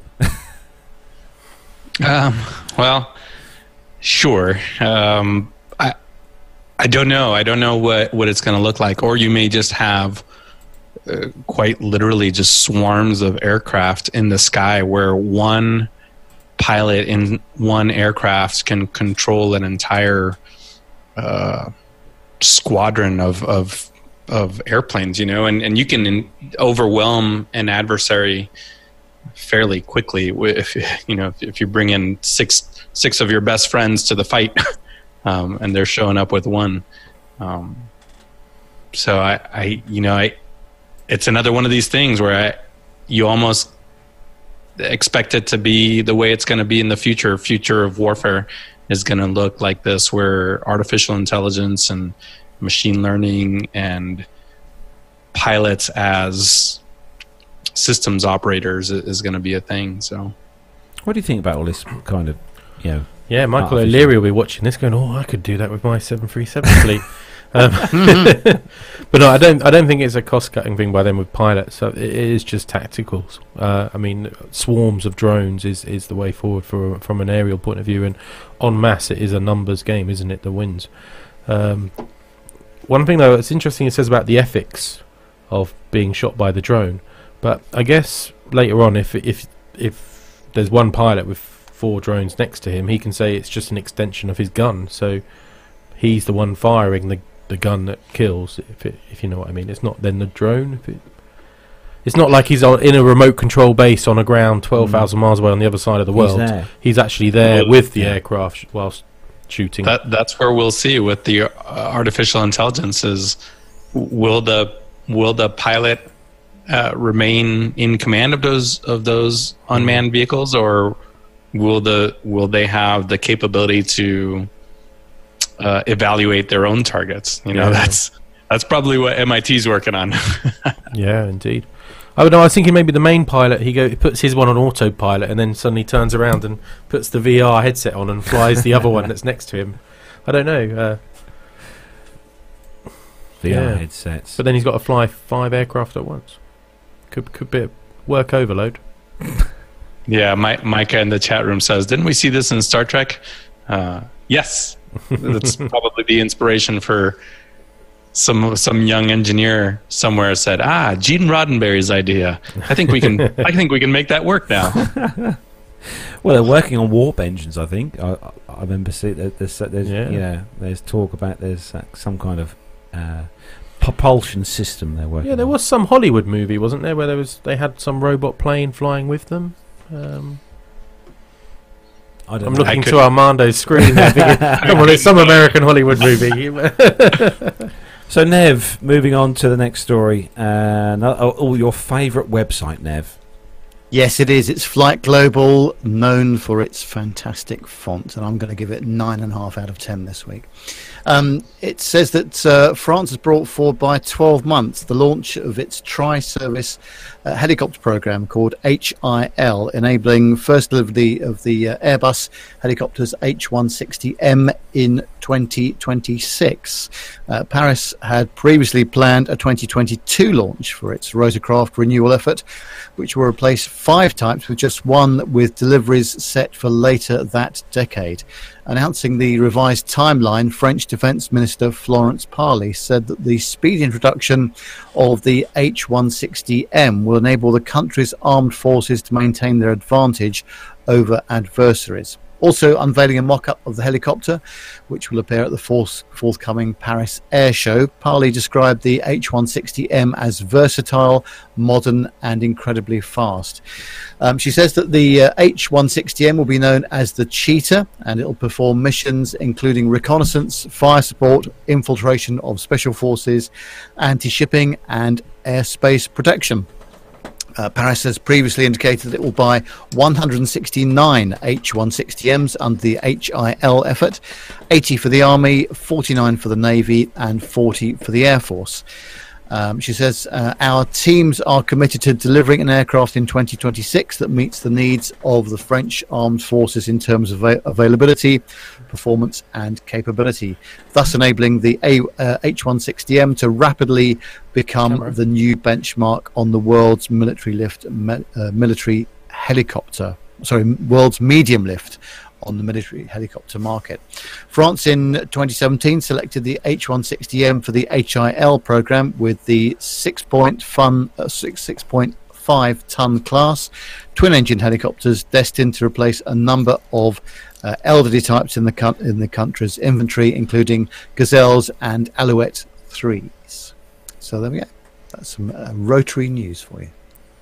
Gotta love a bit of helicopter news. I was actually speaking to one of my friends who works on the same industrial estate that I work on at the moment, and he's actually got his helicopter license, and he has no interest whatsoever in fixed wing at all. And I said, well, I haven't got much interest in helicopters either. So, yeah. What do you think about this, Armando? The H160M. Yeah, this is great. This is anytime you can take one platform, one airframe, and make it into a multi-role, just like Nick was talking about with the F4. There's a lot of great examples. You know, the C-130 is one of those examples. The UH-1 Huey. You know, it's cost effective. It reduces the training burden for crews that can now flow back and forth between different missions. So, I think the French military is on a good path with this interoperable aircraft. So, actually, I'm going to try and bring here we go. Here a picture of. Actually, looks quite nice as helicopters go. Yeah, I feel like the French have managed to make a tactical helicopter look really pretty. Answers in and that rotor blade is designed to go fast. Look at the blend of the wingtip, the way it's ducted back like a boomerang. Oh, yeah. It's very fast. Yep. Answers on a postcard chat room. Tell us what you think of this helicopter. There we go. Oh, so that is not where we bring the military news to a close, because Stuart has got an update actually, and this is on one of the stories that we covered a few episodes ago. And Armando, this is one of the ones that you put in about the D-Day Squadron, wasn't it? And yeah. Stuart, you've got a story there. Oh, I've got another co-host as well for the show here with me. Alfie's joined us. Alfie has joined us. Obviously, he was really excited about this story. And he wanted to get involved, didn't you, Alfie? Embry-Riddle helps get warbirds back to Normandy. Students and the faculty of Embry-Riddle Aeronautical University will provide crucial weather support to 15 vintage World War II C-47 DC-3s and variants, nicknamed Dakotas, as they cross the Atlantic to celebrate the 75th anniversary reenactment of the Normandy invasion. This historical mission will allow me to include my students in understanding transoceanic weather support in a real-world scenario, said Professor Debbie Schwalm, Associate Chair and Associate Professor of Meteorology in Emory-Riddle's Applied Aviation Sciences. Professor Schwalm is joined in the effort by Dr. Sean Milrad and Dr. Daniel Halperin and Central Florida News 13's Rob Iker, all assistant professors of meteorology at Emory-Riddle. Unlike modern commercial aircraft, the vintage planes are more restricted by inclement weather. They have limited internal climate control, and even more importantly, sorry, the dog is jumping all over the place. And more importantly, the de-icing varies by aircraft, so the pilots need to be informed of areas of potential icing. On May the 13th, 2019, the Emory-Riddle Weather Support Team put out its preliminary assessments during the weather posed challenges for the aircraft, which were scheduled to depart from Oxford on May the 19th, 2019. There are many problems with the East Coast this week, said the professor. We actually have a nor'easter off the coast of New England, bringing in lots of moisture, with low ceilings and even a mix of rain and snow possible for parts of Maine and Canada. At this point, all aircraft successfully launched from Oxford CT. The fleet are scheduled to land for refuelling in Newfoundland, Greenland, Iceland and Scotland, at airports selected because they would have been refuelling points for these aircraft during World War II. As part of the original Bruce Spruce route, the aircraft will then join an international fleet of Dakotas in England before flying to France to participate in the D-Day commemorative events on June the 2nd to the 9th, which is planned to involve a June the 5th drop of 200 plus parachutists outfitted in period World War II Allied uniforms into historical drop zones. Several aircraft are currently on the ground across Goose Bay, Nazaruk, Reykjavik and Prestwick. We can't determine anything until the night before each planned departure, and Garrett Fleischman, an Emory-Riddle undergraduate. Fleischman is responsible for helping to connect the university to the mission to fly the planes from the US to Europe. A pilot majoring in unmanned aircraft systems, Fleischman approached Professor Schwalm in January after she told a class he was in about Emory-Riddle providing weather support for the annual Air Race Classic events. She's been all for it, said Fleischman. We've been extremely excited and motivated to get the aircraft across safely. It's an epic story, really, and these parachutists are actually at my local parachute club. It's a bit of a coveted thing now that a lot of the parachute clubs, they're trying to get tickets on these classic aircraft to drop. Yeah, this is the right mission that they're breaking down along the route. I mean, what do you expect? They're World War II aircraft, 80 years on, trying to fly across the ocean and reenact something. So they need this weather support. If I was crossing the Atlantic as well, especially in the DC-3. Yeah, exactly. I still maintain that is on the bucket list. I just would love to get a flight on a DC-3. I was going to notch that one up somewhere. Actually, Armando, I was looking at some stats on Embry-Riddle, and I was looking at their graduation rate and their acceptance rate. Their graduation rate is 22%. Yeah, I think Embry-Riddle is arguably the largest and most well-known aviation higher institution. So I'm not sure if that counts. Embry-Riddle has a fairly large worldwide campus and online campus, so I don't know if they account for those numbers. But I would say the predominant, I don't know the exact numbers, but the predominant amount of students are there to conduct pilot training. And it's like anything else. You go to college and you sort of cross major and you decide, maybe this isn't for me. But they also do everything aviation related, operations, management, weather, meteorology, maintenance. So Embry-Riddle is a very large school. So I'd have to dig in a little bit to see how they get that 22% number.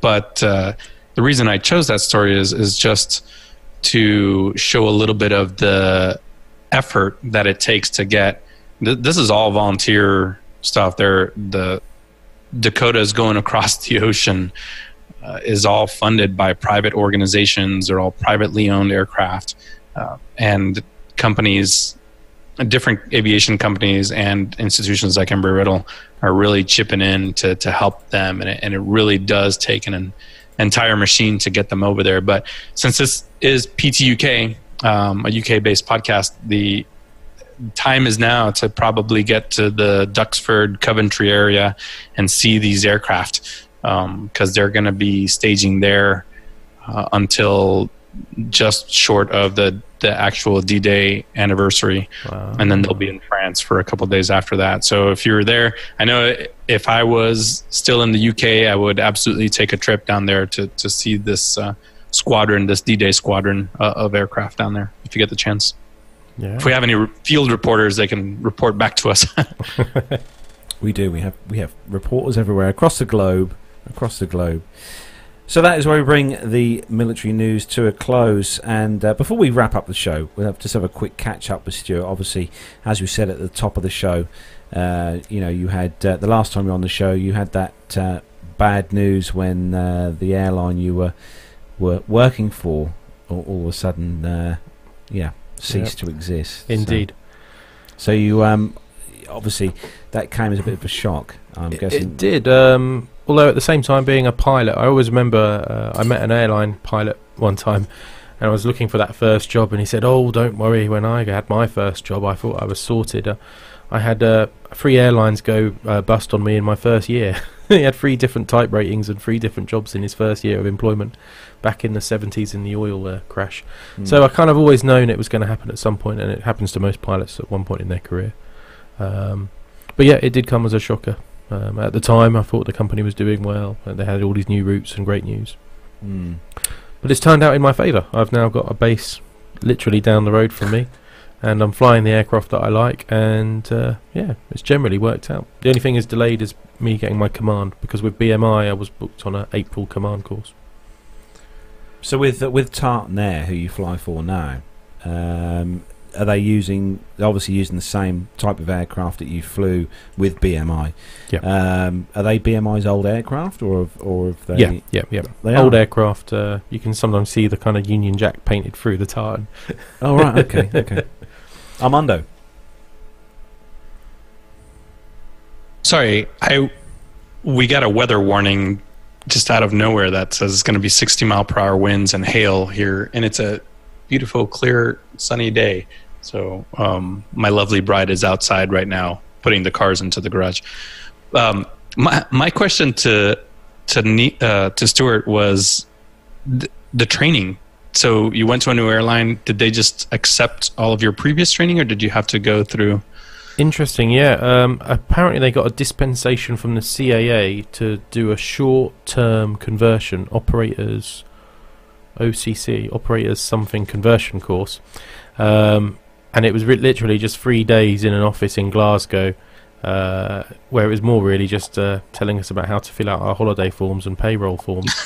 There should have been more actual useful information to how the Tartan company did things. But legally that's all we needed, because we were all current on the aircraft, safety-wise trained, and all of my previous airline's SOPs were adopted by the Tartan airline. So we're still using the same SOPs as before, and we were all current. Wow. So yeah, it's unusual, because normally an airline, it would have to have selection criteria and choosing staff, and then obviously training and indoctrinating them into their own SOPs. But it's a very unique case. How different her airline is Tartan Air, who you fly for now, to BMI? Well, they seem like a really good bunch of operators. They're the only really nice people, seem to care, and all the personal contact I've had with them has been really good. The only thing is, though, for any new company that suddenly has an increase in staff of 30-40% and a whole new fleet of aircraft, and also it's not just a fleet of new aircraft for them, it's going from traditional turboprops suddenly to having a jet fleet. So it causes a whole host of new kind of dilemmas that their ops department aren't used to. And really just the sheer number game of one small company suddenly increasing by nearly 50% in size. So there's a lot of growing pains going on at the moment. Micah, our main man Micah, has asked a question. Tartan Air, are the pilot uniforms all kilts? No, fortunately not. The cabin crew, they have some nice tartan dresses, but the gents don't have kilts. I don't know if it's available. There might be something for the head office staff. I don't know. So Maybe for the company Christmas party. Yeah. so your routes and that, are they mainly in the UK, or do you do, because you used to do a lot of European routes with BMI? Mainly in the UK, but there is future plans. So they, I can't really comment because I don't really know what the other future routes are. But with the new jets for Loganair, there's a lot of opportunities to go further afield. The thing is, the branding though is still Scottish. So how can they do a flight from Norwich to say Paris or Dublin, but still call it a Scottish airline? I'm not sure about, but there's those kind of routes in the future, and we do a lot of business and charter flights still, because we're the only operator in the UK with these kind of jets that are good for shipping around like football teams, etc. So for those of you who stalk you on apps such as Rosterbuster, I do, that's just you. Well, I know you do a heck of a lot of segments during a day into the same airports and back, and to the same airport and back, and to the same. Does that not get? At the moment, boring? no. I guess it could do, a few years down the line. But at the moment, it's always quite interesting. There's always stuff new, and it's normally with different crew, in different weather conditions. Well, every day is different, really. At the moment, we did rescue missions as well, and suddenly jetting off to other areas and other company routes. It's all exciting. So, with you're talking about obviously about the command course that you were going to go on with BMI, is obviously that's on the table again. Hopefully, it's soon. on the table. Yeah. When is the question? But yes, captaincy soon. Captaincy soon. Oh, the 4 strike, that'd be good. What the crews like that you obviously fly with now? They all most of them are all ex BMI. Okay. So I know most of them. It's all quite good. And then I've met a few of the Tartan people who are coming onto the new type. But for them, it's a new type. It's like going back to school. But they all seem a good bunch. Yeah. I must admit, if anything, a lot of the ex-BMI guys are all rather a little bit jaded, which is fair enough. We got made redundant and we didn't get our last paycheck. Yet we're still owned by a sister company that is the same owners as the previous company. So there is some bitter resentment, and they've been asked to move from Bristol to Norwich or Newcastle. But a lot of them are quite happy with the outlay of the company, if you understand what I mean, the opportunities. And Nev, we've got a question from the chat room, haven't we, from Andreas? Yes, a quick question from Andreas, just asking what type you fly. Am I right in saying that's the ERJ 135 and 145? Is that correct? That's the ones, Nev. Yep, the Embraer. Yeah. Any particular favourite of the two? Oh, the 135. Okay, it's the little jet. Same big engines, smaller, so more nimble. Any questions from you, Nev, at all for Stuart before we wrap up? I was just going to ask you, but obviously you kind of answered that because you know the BMI, ex-BMI guys quite well. But how difficult is it? Obviously, you're all trained to the same standards, but how difficult is it to get into, a load of sectors with people that you haven't flown with before? How difficult is it to adapt to that? Well, in theory, there should be no difficulty at all because we all follow the SOPs, our standard operating procedures, and we're all trained to read the checklist in a certain way, to say things at certain times, and obviously it's kind of a regular routine. Obviously, if there's an emergency situation, it's all a little bit different, right? But that's a real rarity. So most of the time, we're trained already to just operate with different crew. It's only on the personal level. What do you chat about in the crew room when you get there in the morning or during the cruise? What are you talking about? Although actually on these flights they're often quite short, so we haven't got that much time. Not in the BMI days, it'd be a 2-hour cruise to Munich, and we'd be discussing things if there's a free hot lunch left over from the business class. And oh, you have business class? Back in the old days. Oh, yeah. okay. Not with Loganair. We get caramel biscuits and a cup of tea. Oh, okay. That's a shame. Armando, any last questions for Stuart before we wrap up? No, I just wanted to congratulate Stuart on his move and his transition. I think as we've said quite a few times, the airline industry can be pretty volatile, and having the ability, the qualifications, and being unemployed for about 8 hours in one day is a great thing. I don't even know if it was 8 hours, right? No, it was 2 hours. It was 2 hours. Officially unemployed at 2, re-employed at 4.